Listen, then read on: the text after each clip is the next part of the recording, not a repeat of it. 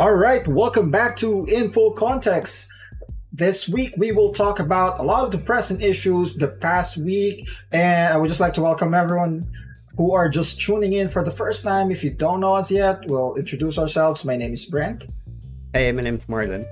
and we will be talking about, of course, the hottest issues, the implementation of the granular lockdowns, Roque's outburst, his Outburst. um, his what do we call this breakdown during one of the meetings with an association of doctors, and of course we'll talk a little bit about the current development in the presidential race. So ayon, let's start with Roque's outburst. So I'm pretty sure that you guys have already heard about a leaked video of Roque shouting in a Zoom meeting. And syempre, we've seen how the media has covered this, na he is berating our frontliners, na pinapagalitan niya, na he's scolding these people, na even our vice president has mentioned na wala siyang karapatan para pagalitan, sigawan ang mga doktor. And we've seen it all, diba? We've seen a ton of articles about it.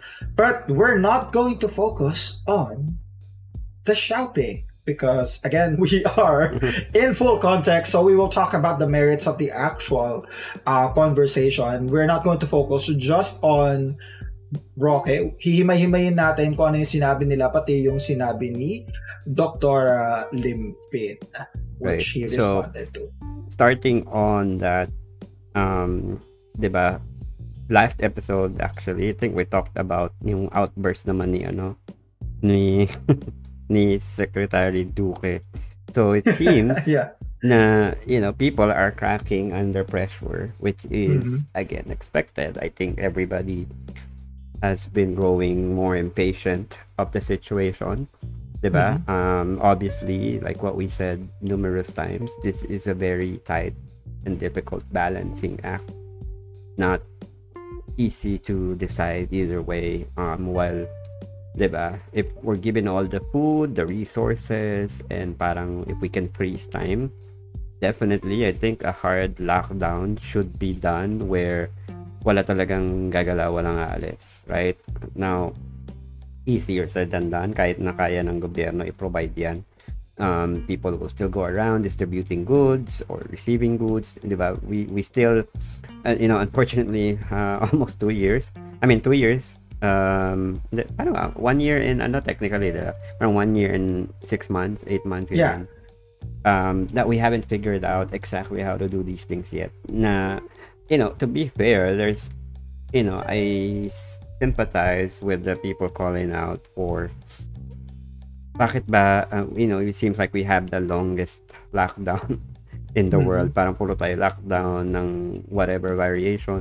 ECQ, GCQ, MECQ, tiny bubbles, ano pa ba, mga kung ano naisip nila, NCR Plus, diba? Kung NCR Plus bubble, yeah. And then we've always wondered what happens to this meeting, and apparently ganito pala nangyayari sa meeting. We've been so curious for weeks, and now we actually see it. Hindi pala nakakatawang katakahan yung nangyayari doon. It's sadder than what we expected. Nakakatawa pa din, pero hindi nakakatawa in a way na yung kagaya natin na, oy, ganito, anong gagawin natin next week? NCR Plus. Sige, NCR Plus. Sige, good job. Parang good idea. So, tawagin natin tiny bubbles. Parang may iba. To be fair, I think tama naman na this should be a heated argument. This should be a heated debate. Yeah. This should be a passionate discussion because people's lives are at stake, whether on the medical aspect of it, where people are dying. If we don't lock down, the number of cases, obviously, the last few days and weeks, para tong crypto bull market ng cases. Bull run tayo ng cases. We're on a bull run. Day over day, we're reaching all-time high cases. So parang 26k the other time. It seems like 8,000 seems big now, or 26k in a day. So it's big on the medical perspective. a hard lockdown is really necessary, and this is what Yeah. Dr. Limpin was saying. Na Yes. they're pleading na we have to have strict lockdown, and then lockdown na ECQ, yung totoong ECQ. And I don't even know how to say it, diba? To expound. Kumbaga, kung ako si Limpin, mahirap nga naman sabihin na ano talaga naman gagawin mo yung salitang totoong ECQ. Kasi you've seen how ECQ term has been thrown around na parang it dilutes the meaning. Honestly, personally, I don't see a difference anymore what kind of classification NCR is. The behavior outside is the same all the time. Wala nang nagbago. The people on checkpoints don't care anymore. Yeah. Diba? The people going out don't care anymore. There's so much activity outside na it's almost not surprising to see that much cases, and at the same time parang it's gonna get worse kasi people don't mind, they don't pay attention, lalo na kasi yung mindset ng GCQ. And if some people were complying, sabihin mo na sa'yo 100%, 5% were complying kasi nga yun yung categorization natin, right? If those people go out pa and they do their things, mas lalo pang mag-i-spread yan. So yun yung medical aspect of it, na super hard lockdown and yung totoong ECQ. And I agree to some extent that may be what we need. Ang problem ko doon in that mindset or thinking is how long for that to happen, and how long should that happen for it to be effective? If you look at other countries, how they're doing it, diba? Hard lockdown works kasi they, parang sa New Zealand, they get one case, they lock down. Diba? They get 2 cases, they lock down the entire country for a duration. So, they're really controlling the cases, and that's what's worked for them last year. It's still what's working for them.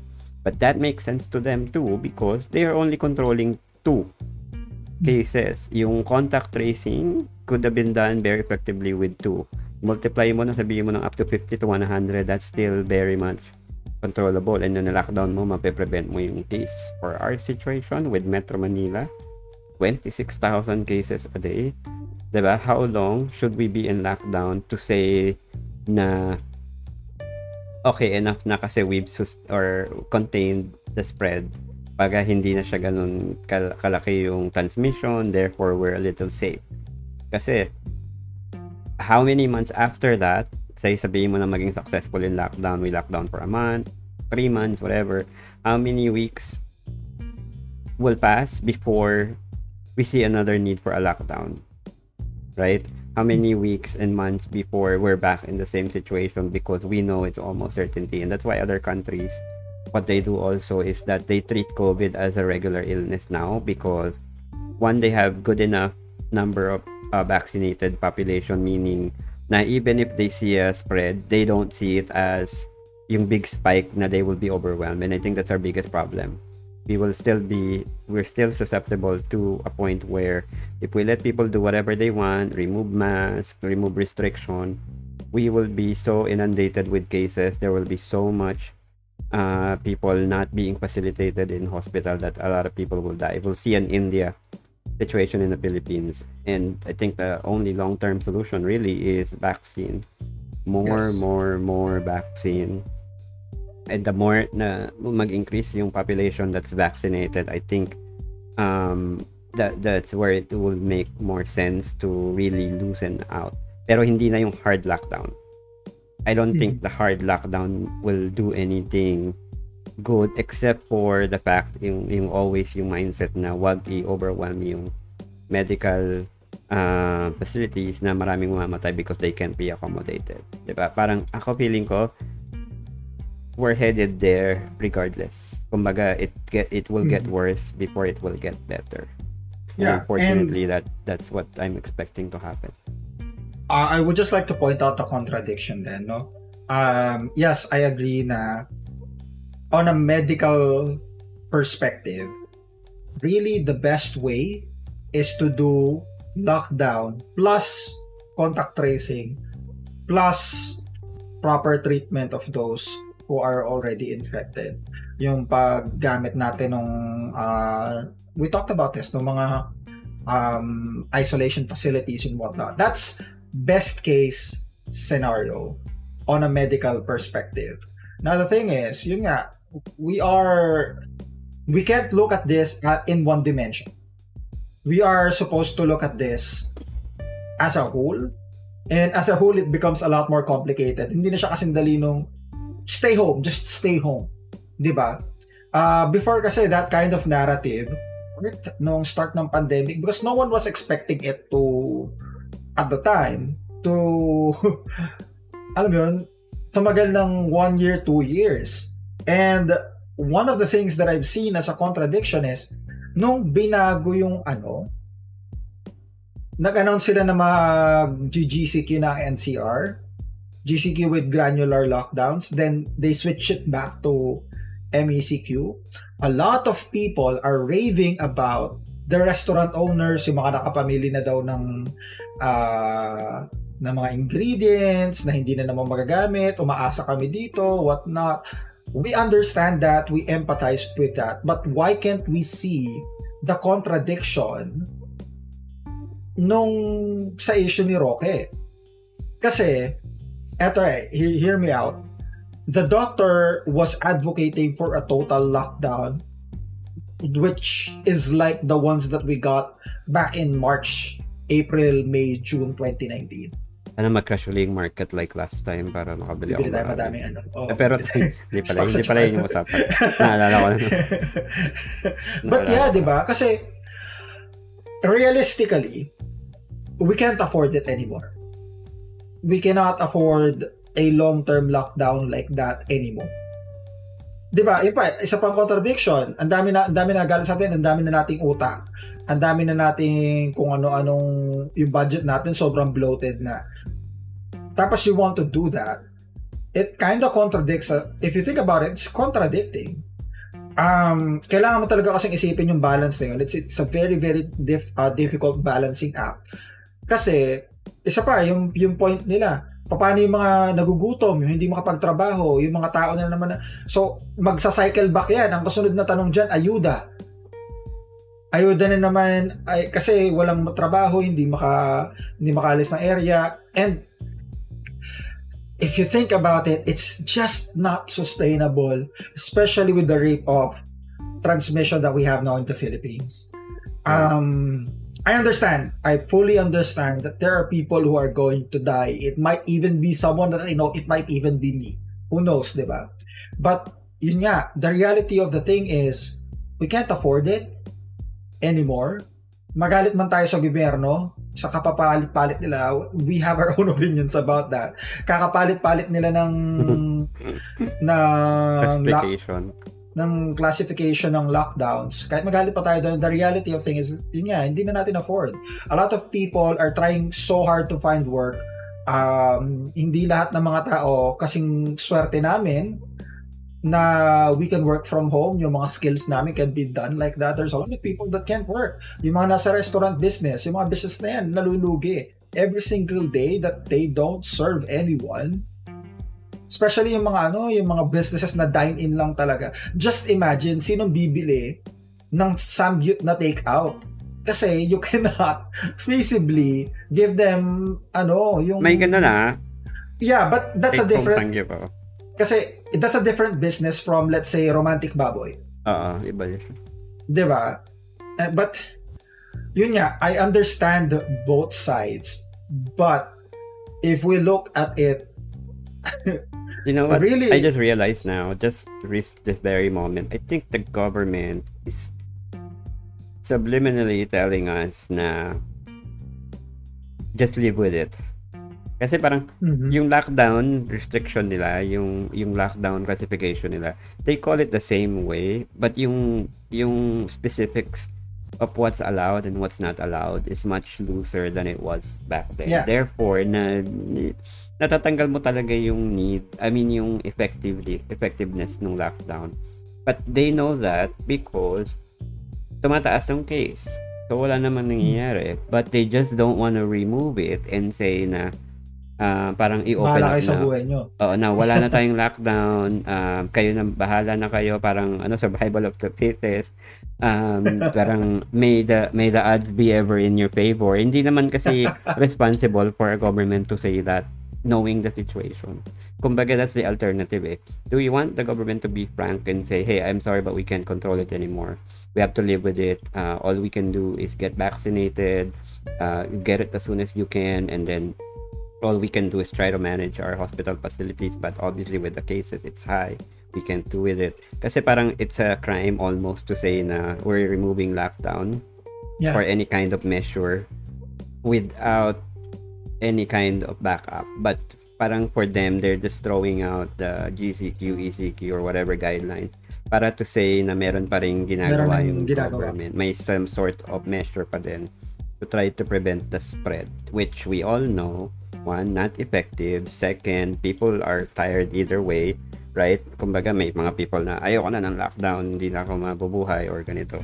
And then, obviously, if you look at the numbers too, may sa ibang bansa, I don't know, here in the Philippines, we have such data to say na how many people on a daily dies because of COVID versus how many people dies in other hospital facilities na hindi sila na-accommodate. And we've been seeing and hearing cases where mga anak, yung nanay hindi na-accommodate kasi COVID lang sila, 'di ba? May mga cases na COVID sila, hindi sila ina-accommodate kasi designated as non-COVID yung hospital kasi nga they're supposed to be catering non-COVID cases. So how many of those are being neglected with us being too focused with COVID, with survival rate? Yeah, I mean, ano ba yung fatality rate ng COVID today, right? Ano yung most recent It's data? low. What, 2%? 1? Less than. Diba? And with vaccine being a factor, mas lalong bumababa, diba?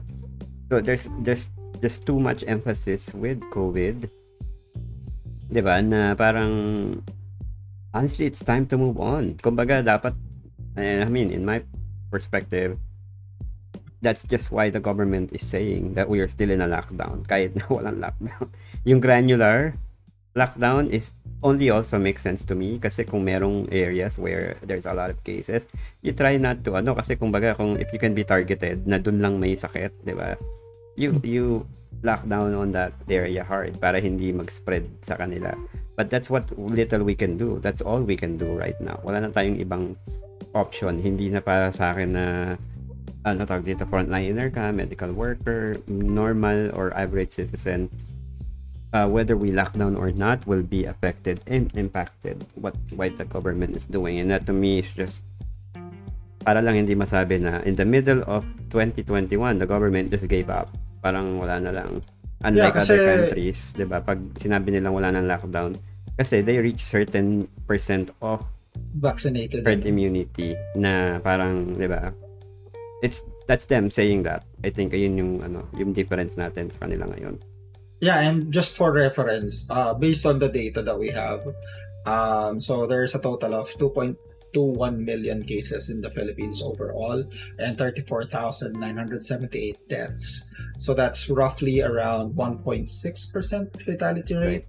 Tapos, worldwide, I think this is worse, is 4.5 million deaths, 219 million what you call this? Total number of cases, so that comes about 2% death. Although it's still a big number in terms of death kasi nga sobrang infectious niya no? Kaya parang 1% seems low kung 100 tao lang yung maapektuhan tapos isa lang yung mamamatay, that seems low. But syempre, if it's spread, it's obviously the numbers going to rise. And yeah, I agree na parang ganun na nga lang yung nangyayari kasi you can see it in the implementation. Na ECQ, I went out to buy groceries and I didn't see any difference. Ang Laguna up until now is in MECQ. Ang kaibahan lang, hindi ako makapagpagupit kasi salons are closed. Yun lang. And ito pa, may mga nag-ooperate na barbershop. So, yung alam mo yun, nobody is enforcing it properly anymore. And before, I can chalk it up to, alam mo yun, yung LGU namin, palpak lang talaga. Pero I've seen it in different LGUs. Kasi diba at the start of September, I went out and went to Makati Coliseum for my second dose. And what I've seen around me is the same thing that I'm seeing back in Calamba, in Laguna. Yeah. Na I would say at least within Laguna and Metro Manila, the implementation of these things are really, really, really lax. Kasi I've been around. Nakakaluwas ako ng Pangasinan ng mas maluwag ngayon kaysa dati actually. Ang mahirap, in my experience, ang mahirap lang is tawid dagat.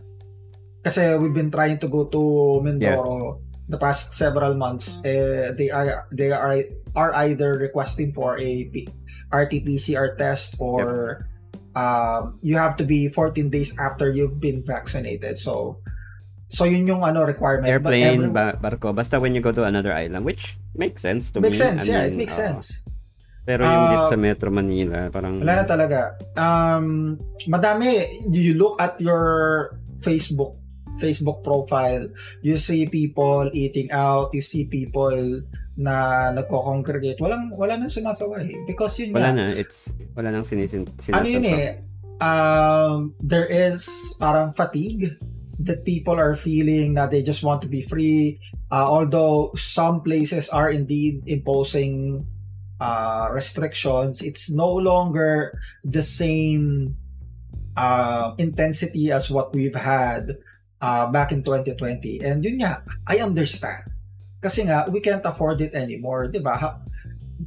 Especially for small to medium businesses, you ask them to close down for a year and a half, that would kill that business. Lahat na nagtatrabaho doon, walang kikitain. Yeah, kasi daming sarado na dito sa BF. Yeah, dito, my favorite place to eat here, hindi sila nakapag-adapt sa COVID kasi sa sobrang tagal before they were allowed to operate, they've already closed down their doors. They've already sold the place. So okay, just to kasi survive. yung mga PC noon, kumbaga yung tawag dito, yung funds nila is not long enough to stretch 1 year and a half. Grabe. Yeah. Yung expectation yun. Yun nga, I would just like people. Kasi masyado tayong, yung media, masyado nag-focus dun sa pagtataas ng boses ni Roque. Do we agree with the way he talked to the doctors? No. It's bad.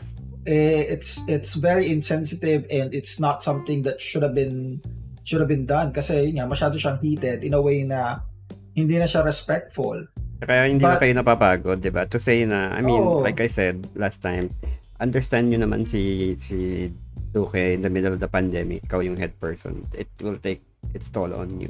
Ayun na, nag-outburst na sila kasi nga it's super...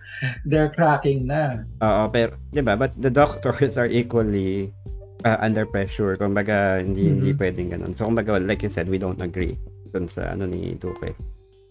Ay, ni Roque. Diba? Ni Roque. Nalito na.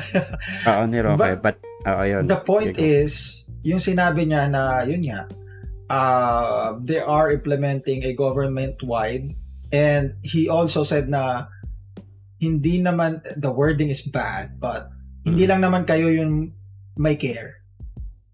Diba? Parang wala namang may gustong may mamatay, which is true. And the thing is, you can only do so much.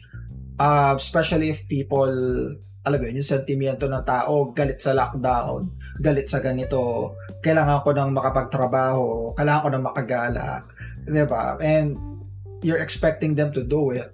I mean, I don't know. Whatever they do, no? Whatever, if they lock down, may magagalit. They don't lock down, may magagalit. Kasi baga, ang hirap talaga yan. Hindi yan basta lang ganyan. And, people in the government ideally should know what to do. Pero we know, diba? Ang nangyayari yun, naging focus yung shouting match. Naging focus yung incompetence. And then, when they say incompetent, either way yan. Like I said, mag-lockdown sila, incompetent. We have, ang magiging maririnig mo dyan is, ano ba yan? Lockdown na naman. We have been on lockdown. That stupid lockdown will not, parang hindi yan one size fits all na kapag may problema, ang solusyon ng Pilipinas, lockdown. Lockdown. Tapos pupurihin yung New Zealand na kada may virus lockdown. Oo. And one more thing, what I found funny is when I looked up kung ano ba talaga yung meaning ng granular lockdown. Apparently, it's going to remove the M from the classifications. Parang ang mangyayari na lang is ECQ and GCQ. GGCQ. Dalawa na lang. So, ECQ and GCQ na lang. GGCQ. That's the most accurate thing I've ever heard from them. Hindi, pero point is, ang mangyayari, there's only going to be 2 classifications overall. GGCQ, walang yan. And then, yun nga, there would be granular lockdowns dun sa mga highly affected areas. And, alam mo, for me, I think it works. It's just that the actual lockdown of a specific area is going to be too tight. And parang ang concern nila is yun nga, hindi pwedeng lumabas dun sa area and we don't even know how big the areas will be. And sabi ko nga, parang medyo mahirap din yun. For example, if you're in one subdivision, madami kayong tao doon, you get several cases, tapos the entire subdivision has to be locked down. Walang lalabas, walang papasok aside from medical personnel. And I get that. Bakit people wouldn't want that? I don't want that. But at the same time, it's the same argument as to the hard ECQ. It's just that you're going to do it for the entire province or entire city. But it's a very very complicated matter, and yun nga siguro yung pag sumuko na sila yung huling classification GGCQ. GG na. GG sir.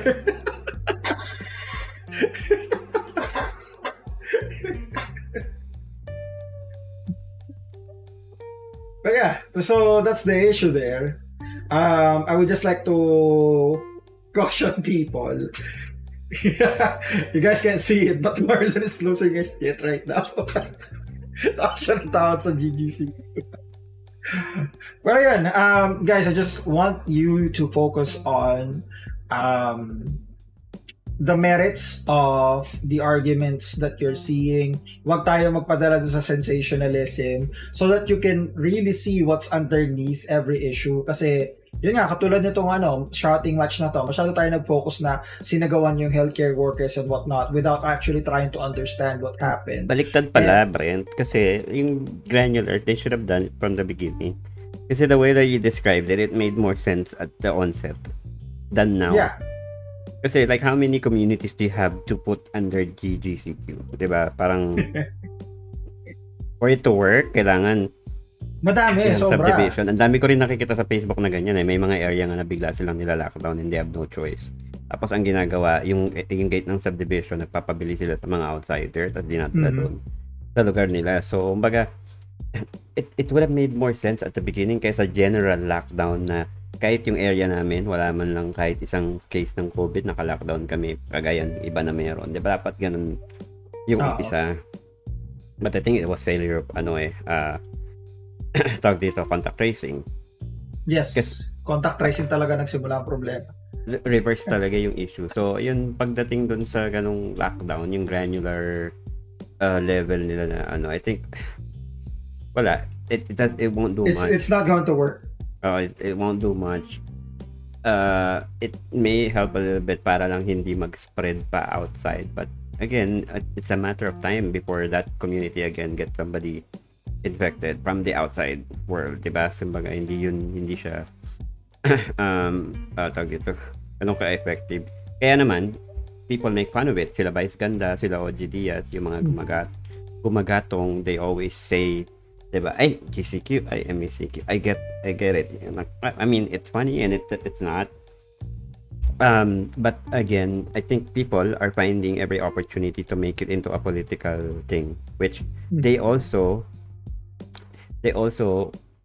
tag dito, accuse the government of doing that, na parang lahat ng bagay sa COVID pinupolitika, diba? Pero sila rin naman pagka ganun, kapag may incompetence, pag may mali, pinupolitika rin nila so at the end of the day, everything is parang okay, 1 point to opposition, 1 point to to the other one. Tapos the other, diba, sabi nga natin, let Lenny lead the DOH, and then after a while maybe a week after, sabi niya, I'm almost tempted daw to sabi niya, I'm almost Predicted tempted. that. We called Oo. it. I'm almost tempted to ask na ako na lang mag-lead ng pandemic response. Go! Then do Diba? it. By all means. And then, Go for it. kapag ganun ang implementation, what do you think Vice, Ganda, OG Diaz will say? Diba? If it's Lenny ordering to do the same exact thing as these people, do you think they would publicly call them out? They would make it like parang comedy, or because they're won't. siding? Diba? Parang sabihin nila supportahan or what? Diba? They many times called out yung pagsuot ng face shield, diba? Parang sabi, okay lang yan, kahit ano naman yung face shield, sumusunod lang naman kami, kahit di namin naintindihan, di kami naniniwala. Parang ganun yung sinasabi. I've seen many clips. Diba? At the same time, saying na listen to the science. Diba? It's, kakasabi lang ni Dr. Salvania na it helps with reducing transmission, especially in enclosed spaces. Kaya diba? Sa sobrang daming ayun nga, people na nag-ano na expert na ganyan, and then like people in celebrities na may say, may audience, they always make use of the opportunity para lang to break it down. But again, it's not simple. To gain points. I have a different opinion of what we should do. I may be wrong, di ba? Parang eksena, but to me that's logical. But I also get the government, like I said, as you were talking, doon ko lang din na-realize na maybe they're not as stupid as we think they are. Di ba? They're actually being smart, na hindi na lang nila basta kino-call off yung lockdown. They just keep it para lang hindi masabi na wala tayong ginagawa. And then there are people now arguing na ang problema is disiplina, like whatever lockdown that we impose, kung di susunod yung tao, walang mangyayari, which is true. Yeah, right? But with them announcing na may lockdown pa din at may hindi sumusunod, that divides the blame. Kumbaga nahati yung blame between government and tao kasi may dalawang responsibility. But imagine if the government just say, guys, the numbers now are too high. I don't think we can control it. Bahala na kayo. Survival of the fittest. Magstay sa bahay kung hindi kailangan umalis. Ganyan. Parang it's the same message they're saying now, only in a lighter way. Kumbaga in a different manner. Pero exactly that's what they're doing. May impose ng lockdown pero hindi naman mandatory. Pwede ka pa din lumabas. Alam mo yun, parang advisory in lockdown. Sa Japan. It's almost advisory than requirement. Yeah, kasi sa Japan, if I'm not mistaken, anyone can correct me, at least from last year, the lockdown is suggestion lang ng government. They didn't really impose anything na kailangan mag-mask, na kailangan lockdown lahat. I think only this year that they started actually ordering closures of businesses. Pero yun nga, going back to it, na mahirap talaga. Kasi ako, di ba, I've been a vocal proponent of this na we need to take more responsibilities of ourselves. Kasi us bitching about the government can only do so much. I mean, yes, it calls for accountability, but if you yourself cannot do it properly, anong point, di ba? Early on in the pandemic hanggang ngayon, yung mga tao na hindi man lang, alam mo yun, magdadalawang taon na yung pandemya, hanggang ngayon hindi ka pa rin marunong magsuot ng face mask ng maayos. There are even areas, kanina I went out, naghahanap ako ng pagpapagupitan, and there are places wherein walang nakamask, and this is in the city. Tapos ano pa sa mga mall, di ba? I've already talked about this before. Pagkatapos nung mag-scan ng stay safe QR code, pagkatapos ng temperature check, pagpasok ako unang gagawin, itataas yung face shield.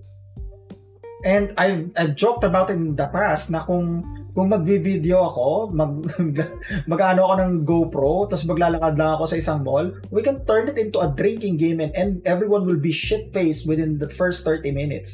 Kada makakakita ka ng ng nakababa yung face shield, nakababa sa ilong yung face mask, isang shot. Kapag nakakita ka ng nakataas yung face shield, isang shot. Ganun, malalasing ka agad sa sobrang dami mo makikitang ganun. And yun nga, and people, you guys have to take responsibility of what you're doing. Ako, I am taking personal precautions. I use yung KN95 masks. Pag pupunta ako sa mga crowded areas, Yeah. I use a surgical mask kapag medyo less populated. I never remove my face shield, although mahirap siya. I only go out when I need to. Pag mag-groceries or I really need to buy something na hindi ko mabibili sa Lazada or sa Shopee. And that's how I do things. I rarely go out. Ang pinaka luho ko, quote-unquote na lang, is when I go biking. And pagka ganun pa, umiiwas pa ako dun sa mga ibang bikers. So ako lang yung wala akong kasabay pag nagbabike. And that's me. I'm taking personal accountability of my actions. And the result of it is, after almost 2 years of being in the pandemic, none of my immediate family has been sick with COVID. Hoping na hanggang dulo, gano'n na. And yun nga, people, Yeah, actually may realization na at one point we will get it, or people we know will get it, pero yun nga, by the time hopefully you would have been vaccinated.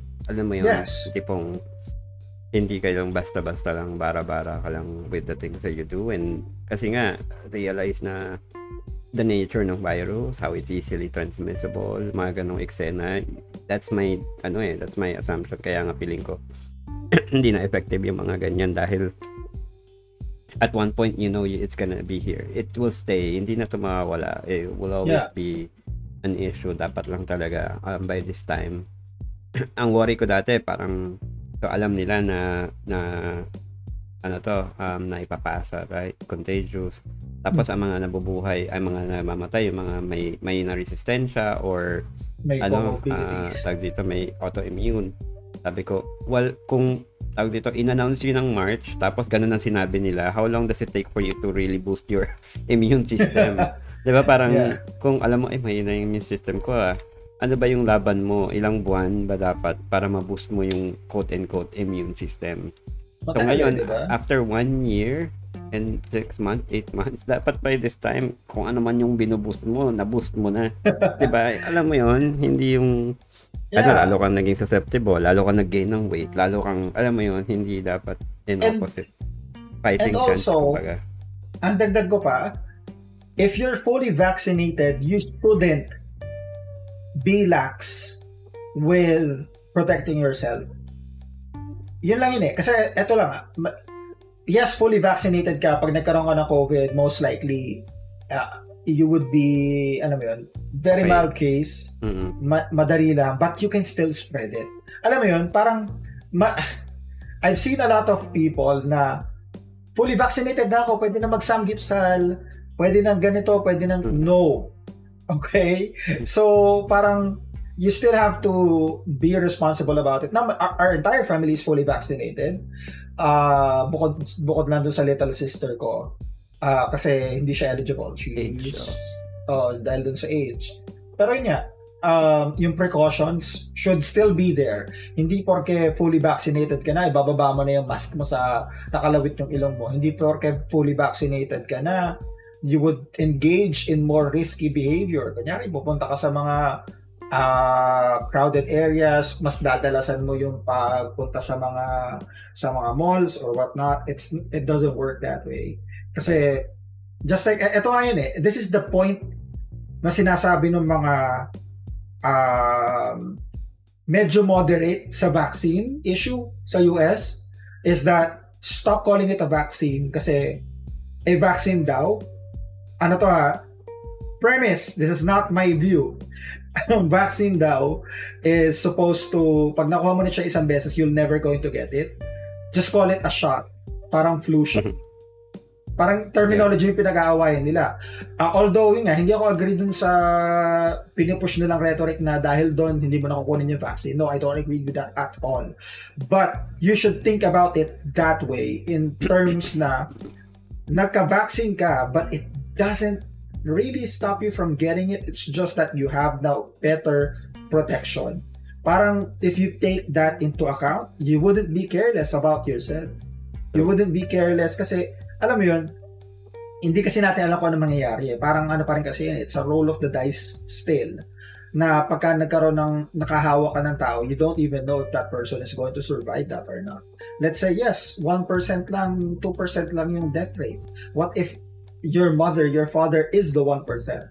We can't really say. So you still have to be very, very careful of what you do regardless if you're vaccinated or not. Hindi dapat nagbabago yung precautions mo. You shouldn't be careless. Hindi ko naman sinasabi na huwag na kayo magpakasaya sa buhay, no? Sinasabi ko lang, mag-ingat lang tayo and just be very mindful of our actions.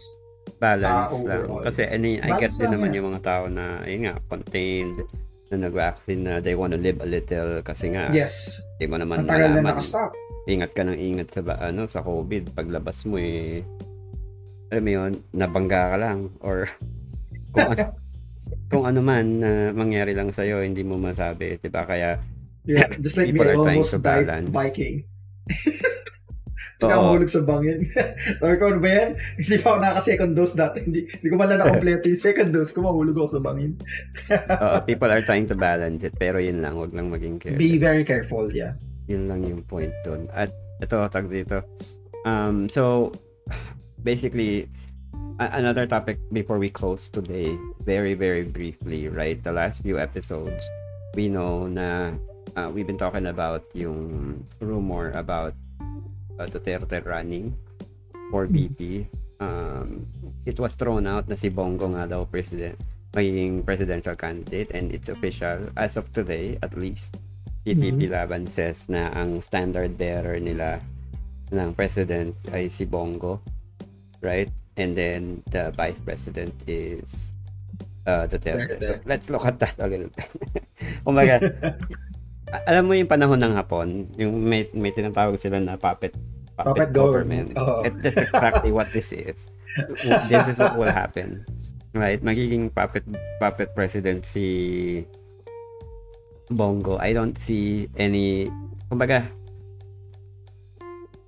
I don't know how the dynamics would be. Again, I personally think it will not happen na si Presidente Duterte tatakbo ng VP because of his age, his health condition. I've said that before.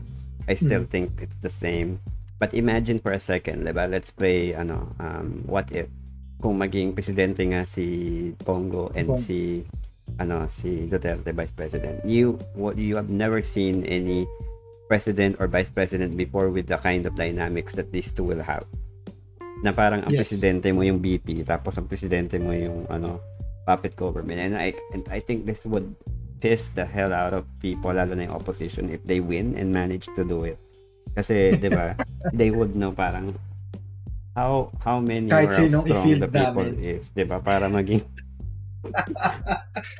di ba, alam naman natin lahat na si, kumbaga, yung connection ni Bongo kay Duterte, I don't see him all of a sudden maging kontrabida. Siya yung dominant. Oo, dominant against Duterte. It's not happening that way. Imagine what kind of lahat ng event magkasama sila. Di ba? We've never seen that kind of dynamic from VP to Vice President. Tapos ang decision maker, di ba? Parang final say, laging ang VP, hindi yung presidente. Imagine how crazy. How crazy that seems. Baliw ang opposition pag nanalo sila. Diyos ko. I don't think it is that way. Takas lalo na yung sa Senado, yung candidate nila. It's a weak lineup. It's a weak lineup, meaning hindi nila makuha yung majority, and the only reason why also Duterte is parang magagawa niya yung gusto niya kasi nga they have the Senate, they have Congress. Diba? Parang majority sila dun eh. Kaya yung batas mapapasa kung may opposition na suppress. It's very unlike that. So yung dynamics, like how many will be left as opposition. Kasi kagaya ngayon, si Tito Soto, I think before he was running, nasa Duterte side yan. Kaya nga Senate President yan eh. Yeah. Diba? So, magtatakbo yan. So, nawala na siya ng kakampi doon. Diba? So, yung mga senador na hindi mananalo or up for re-election, ilan doon? After the dust settles, ilan pa dyan ang magiging party representative nila na Senado na parang kapartido nila? Are they still gonna have a majority? Kung hindi, mahihirapan sila. Diba? With the implementation ng VP Vice President lineup. And again, not to mention, not to discredit or discard the idea na Sara can still very well may run. And Bongo won't stand a chance. Duterte might, Digong might not even stand a chance against Sara, di ba? Pero, alam mo yun. I still believe that will happen just because Bongo is still denying the nomination up until this day. Parang naglabas siya ng statement na he's turning down the nomination and he's asking the party to respect his decision. Although the party has officially endorsed him and Duterte, we still don't know if these people will actually run. And I think that's the problem. Yun nga, the media, the opposition are falling into this trap na naman. Now we are over-focusing on these two clowns na gumagawa ng attention. And one of the other reasons that I think na hindi talaga sila magpupush is because Sara, Bongbong Marcos, although a little, and Gloria Arroyo are still not talking. Bongbong has talked a bit,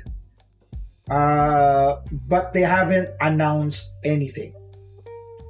Right. So, what I'm seeing, just like our prediction before, na magla-last minute yan. Siguro mga 1 or 2 weeks before the candidacy, filing of candidacy, saka sila mag-a-announce. So that diba when you send me the photo, first thing I ask, kailan ba yung deadline?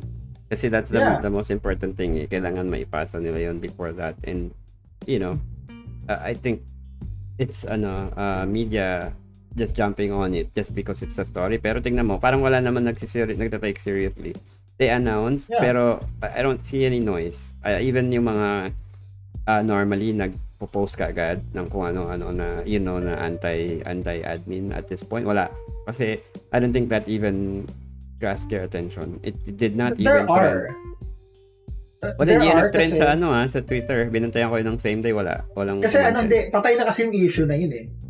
They already milked the hell out of it. Yung mga tumatakbo siya ng vice presidente hindi para mamuno sa bayan, kundi para protektahan ang sarili niya sa kaso. 'Di ba? There is a trend like that for like weeks. Alam mo ang attention span ng mga tao. That issue has probably died in their minds. Na nung nag-announce sila officially, it's something that they already expected to happen and they didn't really rile on it that much. But yun na nga. I think that Lenny will still run, but she is too dependent on the decision of her party, I think. Kaya hindi siya masyado nagsasalita. Another name that has been popping up is of course Manny Pacquiao and Isko Moreno. Kasi I mean Isko Moreno is starting to get a little bit too agitated against the government, which makes me think na there might be something here na baka biglang bumigla siya na either moderate leaning or opposition leaning candidate either for presidency or vice presidency. Kinakausap din siya kasi may attention na napupunta kay Isko. Yeah. So, and at the end of the day, we have to remember that the filing of candidacy is October 1 to October 8. Whatever is happening now is not conclusive. Kahit nga yung mga madami nga nag-file na ng candidacy, tapos sasabihin, atras na ako, i-supportahan nyo to. Nangyari yan dito sa Laguna si ER Ejercito, siya tsaka yung anak niya yata yun, tumakbo sila pareho na governor. Tapos nung malapit na yung botohan, biglang yung tatay sabi, giveaway. Magpo-pull out na ako, boto niyo yung anak ko. Tapos nangyari lang nung nagkagulo lang sila. Hindi nila alam kung sino iboboto kasi nasa balota pa rin si ER. Tapos natalo sila ni Ramil Hernandez. But anyway, yun nga.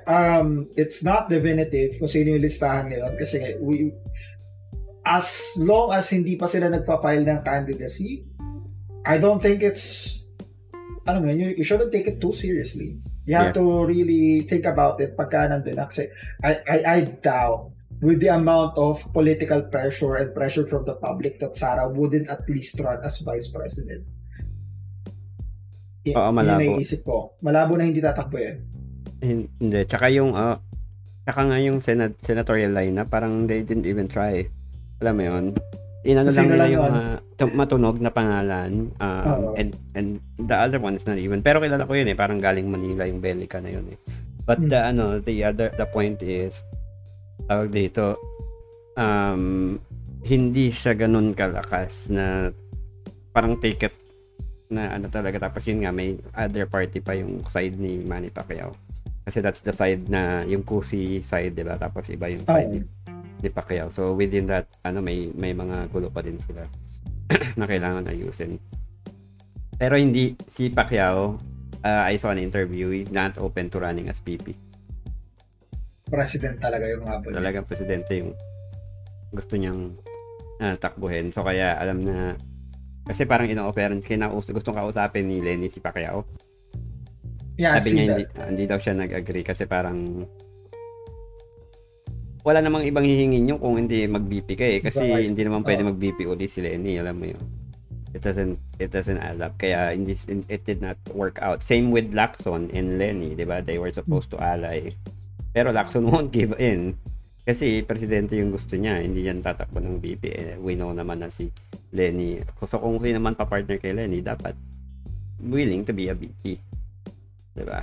And I don't think even Isko will be willing. Although they talked, I think it's too early para kay Isko. And then kapag naging BP na siya, significantly mawi-weaken yung run niya. Kasi in Manila, he has full autonomy and control kung anong gusto niyang gawin, kung paano niya i-publicize yung mga bagay-bagay. But as a BP, hindi. Si Duterte lang ang pinakamalakas na BP kung nagkataon. Kasi not for anything but because the presidential candidate is weak. si Bongo. I mean, I don't know. I haven't watched him so much sa interview or kung ano. I don't have a fair analysis ng mental capacity ni Bongo kung paano ba siya mag-isip. Diba? But maybe strategic or tactical si Sir na we don't know, na doon lang siya talaga behind the scene, but I don't know enough na to say anything na ganun. But I'm assuming, diba, na there's something about that tandem that just works for them. And it will not change with kaya nga biglang ang mindset nga nila, sige, ikaw na lang yung VP, ikaw na yung presidente, ikaw na lang yung VP. Seriously, I mean, di ba? Doon lang sila kasi makakasigurado na pag si Bongo ang tumakbo, parang si Duterte pa rin yung presidente. Yun lang ang guarantee nila. Kasi if it's any other person sa party, kahit na mas malaki chance na manalo kay Go, then, syempre, siya na yung nasa posisyon, so he will take lead na. Hindi na niya masyadong papansinin si Duterte kung VP ka. That will only be possible kung si Bongo nga yung presidente. But I don't like that arrangement. I don't like that setup. I'm not worried too much because I don't think it will happen. Yeah, it's diba? So it's a smoke screen, people. Try natin ang pag-announce ni Sara. Tunay na clickbait clickbait si Duterte ito mga to, kagat naman kayo ng kagat, Diyos ko. I don't believe it for a second. Kasi nga news click sa eksena. So ayun, that's our weekly roundup this week, diba? Under an hour, but a lot of it, and alas hindi ko na mapigilan yung sarili ko kanina sa GGCQ sa finding. I did not think of it that way. Di ba kung general granular, community quarantine? Ano ba yun? Granular. Granular General Community Quarantine. Parang contradicting kasi yun, no? General, tapos granular. Pero granular. Oo, di ba parang ang labo. So, anong magandang na G pa din, pero so granular community quarantine. Parang predict na natin yan. It will be meme the hell out of it once it comes out. Diba? Parang, ayun na yun. That's the final run. Kumbaga sa game, GG. GG na talaga. GGCQ. Imagine. Parang pumasok sa isip ko kanina yun. It's funny because it's not totally far from the truth. What they might think about. Diba? Parang it can actually happen. They may think about this. Nasa meeting na naman, ganun na naman yung nangyari sa meeting. Ano maganda yung pangalan dito? Granular. So ano yan, sir? Granular General Community Quarantine. Pwede na yun. So, GGCQ? GG na. Mga matatanda yun. They don't get the reference na GG. Diba? They don't get the reference. Kasi namang intern yung nakaisip, no? Tapos yung intern kamot ulo, GGCQ. Anong gagawin natin yun? Gusto pa rin umattend. Gusto pa rin namin umattend. Gusto na makita yung mga meeting na yan. We need more leaked videos just so we can understand what kind of talks happen during IATF meetings. Just ko. Treasure trove of memes. Diba? That's, hindi ko mapigilan sarili ko kanina talaga sobra. It's funniest thing I've ever thought about recently. Parang GGC. But anyway, so it's it's not super far from reality. I think the government is smart enough to come up with something like that. If they can think about tiny bubbles, there's nothing stopping them. Nothing stopping them from GGCQ. And yung ating episode today ay all about GGCQ. All right, thank you so much guys for listening and tuning in to us. Again, we'd like to see you all again next time. Bye. Bye. Stay safe.